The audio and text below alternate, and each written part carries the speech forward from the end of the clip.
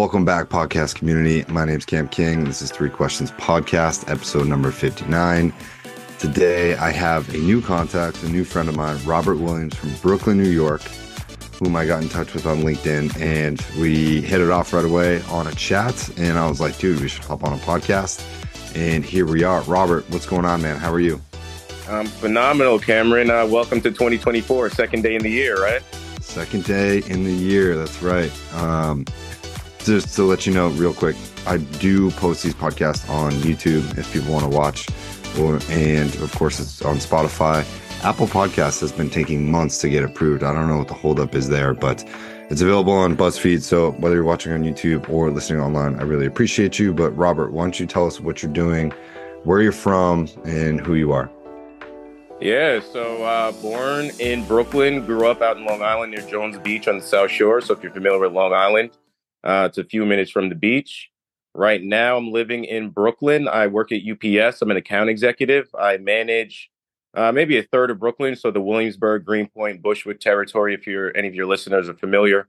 My clients typically have an annual shipping spend between $30,000 and $300,000. So say you were one of my clients, Cameron, that doesn't necessarily mean you yourself spent $300,000 annually on shipping for your business. It could have been split between your clients and you. 100% your clients are paying for the shipping. Maybe you offer all of your clients free shipping, so you did, spend that $300,000 yourself. But there's many different ways that my clients are kind of managing their shipping bill. That's awesome. I am super impressed with it. That's an industry I know very little about, but the ethos of this podcast is really to homogenize all the different things that everybody's doing, right? All the things that make this country great, that make people are doing such interesting things. And whether you are, in the military, or you work for the government, or just you're some sort of public servant, or if you're in the private sector and you work for a company, it's amazing how much people know, regardless of their position and status in life. And that's why I want to start this podcast, was sort of to bring more of the common folk onto a podcast, just to share little tidbits of their life. I learn a lot from it. It helps me become more empathetic and understanding to what people are going through and what they've done in their life. And it just, I find it to be very inspiring and energy giving, which I'm very big on. So, when you're ready, we can hop right into the questions. I know we already talked about it, but it's 5 minutes for each question. I'll ask you the question, and I want you to give 100% of your info so that people listening can take something away from your answers and your experience and your walk of life. You ready to go? Yeah, ready when you are. All right, cool. So I'll set my timer. I'll hold up a 4-minute sign when you're ready to go. But yeah, all right. And let's see. Question number 1. What is one thing you've learned in your personal and professional life that you would like to share on a podcast? One thing that I've learned from my personal and professional life that I'd like to share on a podcast. Interesting. In my 34 years of life, I've learned many different things. Probably the most important thing that I've learned is to always have a positive mental attitude towards, whatever you're doing or whoever you're interacting with. Because, even if you're in a situation that, you could perceive as a negative situation, there's always a silver lining, always something you can learn from it. And, people are always watching you to see how you're responding to situations. So if you respond in a positive way, not only are you personally learning something from it, but others see you overcoming that situation in a positive way. And, they'll be more inclined to help you out, or, it just works out for you better, I think, in the long run. The positive mental attitude. I completely agree, both in your personal and professional life. And I have a lot of talks about this. And I think the reason why I enjoy doing the podcast and I enjoy my coaching platform is I get to work with guys who are going through seasons of life that I've already been through. I'm not saying I'm further ahead than them, because I truly believe that everybody gets to learn. Everybody has the same opportunities to learn the same things, albeit at different times. And when I bring on a new client, or I'm meeting a new client, I really get to empathize with what they're going through. Guys going through really tough breakups or job losses, or their confidence is whack, or they feel like they've been drifting for years and now they don't even know the way back. And I kind of help guys rediscover that. And the backbone of that is exactly what you said. It's just having a positive mental attitude, just centering yourself for a moment, no matter where you are, and just be like, I fucking got this. There's nobody more capable, whatever. Yeah, Let- and I like Go. a perfect example from my experience. Like I said, I'm 34. I just got my bachelor's degree in 2019. My first year of college was in 2017. So just from that experience alone, a lot of people, your parents are saying things, your friends are, I'm sure they're saying things. So you have to be mentally strong. Me, myself, I had to have a positive mental attitude to successfully complete that bachelor's degree experience. Another experience I had was working at an airport when the pandemic first started. So I've always been into transportation, cars, airplanes, and all of those types of things. So I'm working at an airport, never had this type of experience. So of course I'm low man on the totem pole. So you do things like lab services, which is kind of uh, cleaning out the tank on airplanes that are holding the things from the toilets, and you're sweeping and doing a bunch of different things that could be considered a dirty job. And you get frustrated when you're handed off these types of things. I remember one time I was sweeping a hangar at the airport that I was working at, and there's an airplane in the hangar, a small little Cessna type of plane, a helicopter in the middle of this hangar, and anybody looking from the outside in would be like, damn, like that hangar is insane. Like, look at the aircraft inside of this thing. But, somebody who's in there by themselves having to sweep this hangar by themselves and then mop it, you're like, oh, why are they going to send me in here to do this? But over time, as I'm doing this, I actually started really enjoying it. And I was thinking, like, hey, this is my hangar. This is my helicopter here. This is my airplane. Like, then you start really enjoying, doing it. And kind of like this podcast, maybe you put on a podcast while you're sweeping, or you play some music, and it's not really that big of a deal anymore. I remember my first day at the airport, my manager had me dig out the ties that they tie the aircraft down on the ramp when hurricanes come through so they don't blow away. And I'm like, damn, I was thinking, like, why is this guy making me do this on the first day? But I wanted to show that I had value here, and I'm not that guy who's going to be complaining when things get tough. So you know what? I did it, but I took my time. I didn't rush through it. I knew I was going to be there from 8 o'clock in the morning till 6 o'clock in the evening. So, you know what? I took my time digging this thing out that was 6 feet in the ground and had a piece of concrete, tied to it at the base of it. So you pull it out and we had to remaneuver it. So these things, again, positive mental attitude. I completely agree. And we're just getting to time on question number one. So I want to bring that into question number two for you, because you mentioned this earlier before we started recording, but you used to work in the financial sector as well among your life path. And you mentioned you wanted to talk about the importance of financial health, regardless of age. And you said you wanted to share some information. So talk to us there about question number two. Yeah, so I did used to be a registered representative, and that's basically a financial professional who can solicit clients in different states that they're registered in and sell stocks, bonds, things of that nature. So, young guys coming out of high school, a lot of us don't have that financial education as to what is a bond, what is a stock, what's the difference, how do you participate in these financial markets. Usually it's guys who are going to college, very professional, making big money on Wall Street, who are investing for us. So the way that I look at the stock market specifically, it's like the global health. You get exposure and you get to learn about all the companies that have new products or have been here for years. How are they doing? So you look at stock charts, it's kind of like the heartbeat of an individual, and you can see how this company is doing. Is the price of the stock going up into the top right corner? Well, that's a healthy company. Is it horizontal sideways? They're kind of stagnant. Is it going down?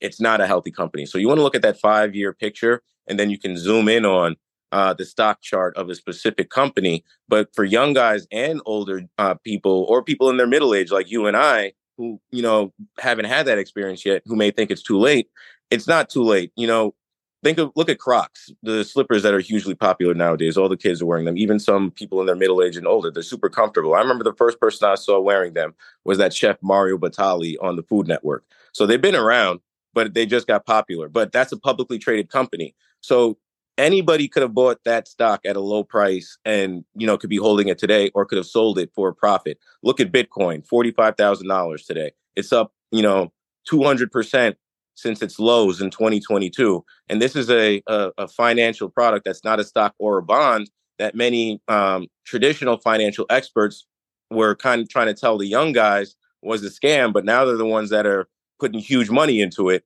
and the young guys, are risking missing the boat. But on the other end of the spectrum, a lot of them are the ones who got in at low prices when those traditional guys were saying it was a scam. So they're actually cashing in on it. But that's not to say there's still not huge opportunity. So all I'm saying is these financial products, whether it's a stock, aka an equity, a bond, excuse me, a cryptocurrency like Ethereum or Bitcoin, it's good to know about them. And when you're confident enough to actually put some real money or some quote unquote skin in the game. Yeah, I agree. And it's a shame that they don't even teach us in high school or college. I mean, I guess a little bit in college, but you really have to seek this information out yourself. And I think that's the main underlying point that for me is that if you want to learn about this, if you want to get better at it, you have to put in the time and have the humility to be like, wow, I know nothing about this. It's time for me to learn. Again, 20s, 30s, 40s, 50s, I put it off for a little while. And then I was like, I need to get pretty serious about this. So that's really become a main focus for me being in my 30s now. And it feels good. Like I feel more empowered. Like I get excited about buying stocks and wanting to hold stocks or flipping options, whatever it is. And it's kind of cool when you're like, oh my God, plus 2% on this one thing. Like Yeah. that's cool. And it's like But going to the gym. You're not going to become Arnold Schwarzenegger in the first year. You yeah, learn a little, and then you see some guys like you or I in the gym, Cameron, who, obviously have some muscles or like, mhm, you build up that consistency and then you get your own momentum. It's like we're locomotives, leaving the station in the beginning. It's like, and then we're just moving on all cylinders and inspiring others. yeah. It's pretty funny. I was coming out of like a gas station in the summer, and some guy I was walking past, he goes, "Damn, how long you been lifting?" And I was like, "My entire life." Like I started one day and I haven't stopped. And I feel like that's exactly the mentality that people need to have when it comes to investing in financial health. It's not a part-time gig. It's a full-time everyday gig, like 7 days a week. You should be learning about it. You should be reading about it, and you should be trying to get better at it. Regardless of how much money you make, if you have the systems in place, you can make money, and compound interest is a beautiful thing. So, I was just thinking, again, to tie it into the previous question, something I said before, take your time. A lot of us want that quick win, like hit the lotto, go to the gym, like get the abs in the first few months, get shredded.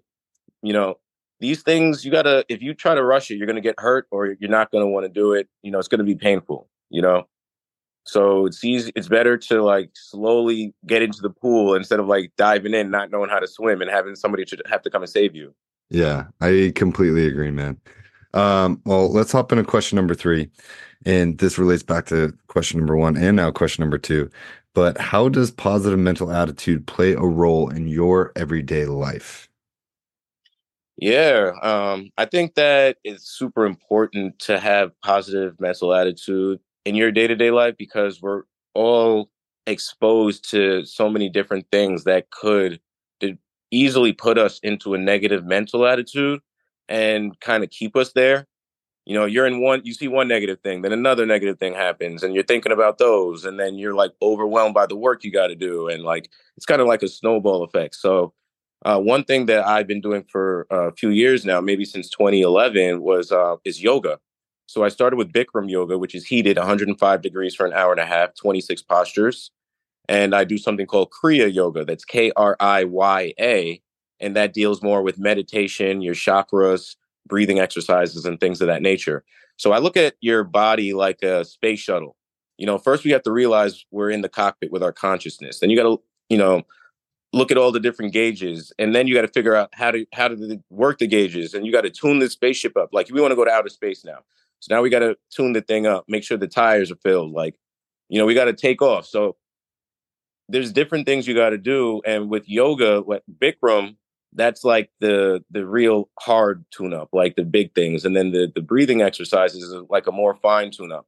And when you do these things, I feel that it really aligns you with the present moment because Bikram specifically, it's so hot and you're sweating so much. And some of the postures are like you're standing on one leg and you're stretching things you've never stretched before. You're thinking about like getting out of the posture and the heat and you want to leave the room. So you're really forced to be present in that moment. And as I progressed in that Bikram yoga, instead of being at the seat right next to the door to get that cold air when the instructor opened it, I moved to the middle of the room in the front row So now I'm not distracted by the cute girl in the room or the guy next to me who's fallen out of the posture. I'm just focused on myself, in that posture, in that specific moment right there.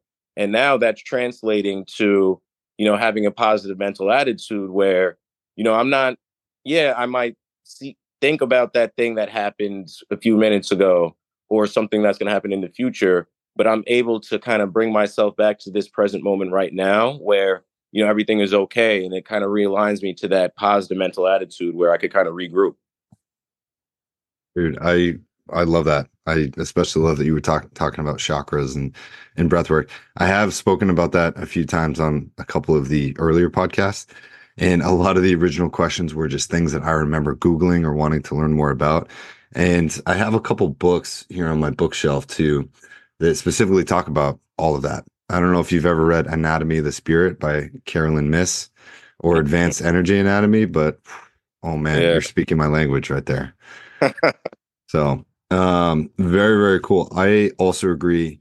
One of the more neuroscientific things that I've come to find out in my research and all the content that I've consumed is that we typically have about 80 to 90,000 thoughts per day, and about 90 to 95% of those are negative.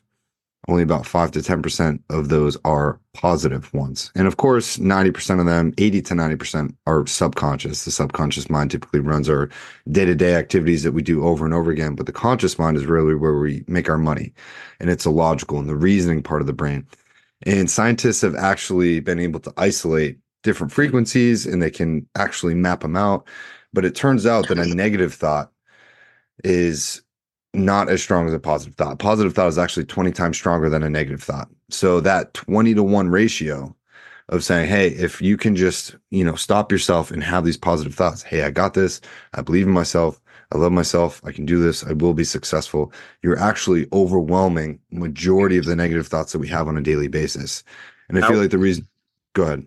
Yeah, I was just thinking like inflation versus deflation.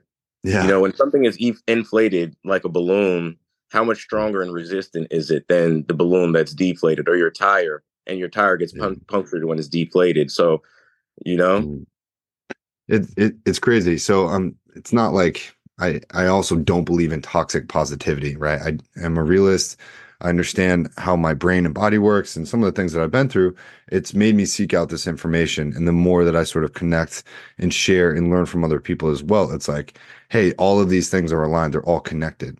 So now when you go into your day tomorrow and you catch yourself, a lot of us spiral or some things happen, you can be like, no, I got this. Everything's going to work out. I trust that I'm on the right path. And that sort of off ramp from the sliding of negativity is what that's the first thing I teach my clients is like, hey, you gotta find an off ramp right away when you're sliding, right? When guys bump into their ex or this happens at work or whatever, right? I Because think we all deal another with really bullshit. big thing is like giving back to like helping the community. Yeah. Because like I was in my car the other day, like eating my lunch, and this homeless dude like knocked on my window right to the left of me. And I responded a little like, negative. I'm like, why are you knocking on my window? I'm like, and then like I immediately felt bad about it. I'm like, damn, this guy just wanted a couple of bucks to like, Yeah. do whatever, maybe get some lunch or something like that. So I immediately like opened my wallet and like I pulled out $20 and I ran and found this dude like up the block. I'm like, dude, I'm sorry. Like here's $20. But like all I ask for you is like pay it forward. Like be kind. Like, Yeah. be kind to somebody. And then Yeah. when you do little things like that, it just makes you feel good like a little bit, Mhm. whether it's for you or for the other guy. Yeah. But it's those little things. You said one of my favorite words there, and that's selfless. I think with society today and our instant gratification things where people just get addicted to dopamine and don't have an attention span more than 3 to 6 seconds. Being able to be selfless is such a valuable skill and it's rare. And I feel when people do give, human nature of greed can really play a part where people will give only to get. And then getting becomes an expectation. And I also tell my clients expectations are just premeditated resentments for when they're not met. So be careful about setting expectations of people, of places, of situations, because that's also something that we do subconsciously. So I feel like being selfless is very much a conscious choice every single day. I'm going to do this for that person and I'm not going to expect anything back. Like, please pass that forward and keep it going in that direction. And I feel like that's something that this country has lost a little bit. Not everybody, such as No. yourself, but Yeah, I was in Brooklyn. It's pretty like, garbage in New York City. And this guy had a garbage like little dustbin and a broom, like walking up Flatbush Avenue in the middle of Brooklyn. I'm like, yo, I've never seen that before, but now I want to do it. Yeah. And it wasn't one of the guys who like get paid to do it. It was like some just normal dude. Yeah. It's funny. My mom organizes like a trash pickup in the city, and we did it over Christmas and did it with her, but like 30 people showed up, and like Yeah, more than that show up every single week, and they just pick up trash around town, the same spots, because people keep littering in the same damn spots. And it's yeah. crazy, but like they still show up every week and they just But do that's it that's the because thing. It's the consistency. It's not that one time thing like going to the gym. Like you got to have that Mm, intention. Like I know what I'm doing is the right thing, and be consistent with it. You know. yeah, I couldn't agree more. Well, Robert, I don't want to take up too much of your time. I know we agreed to 30 minutes, but do you want to say anything, how people can reach you, connect with you, social medias?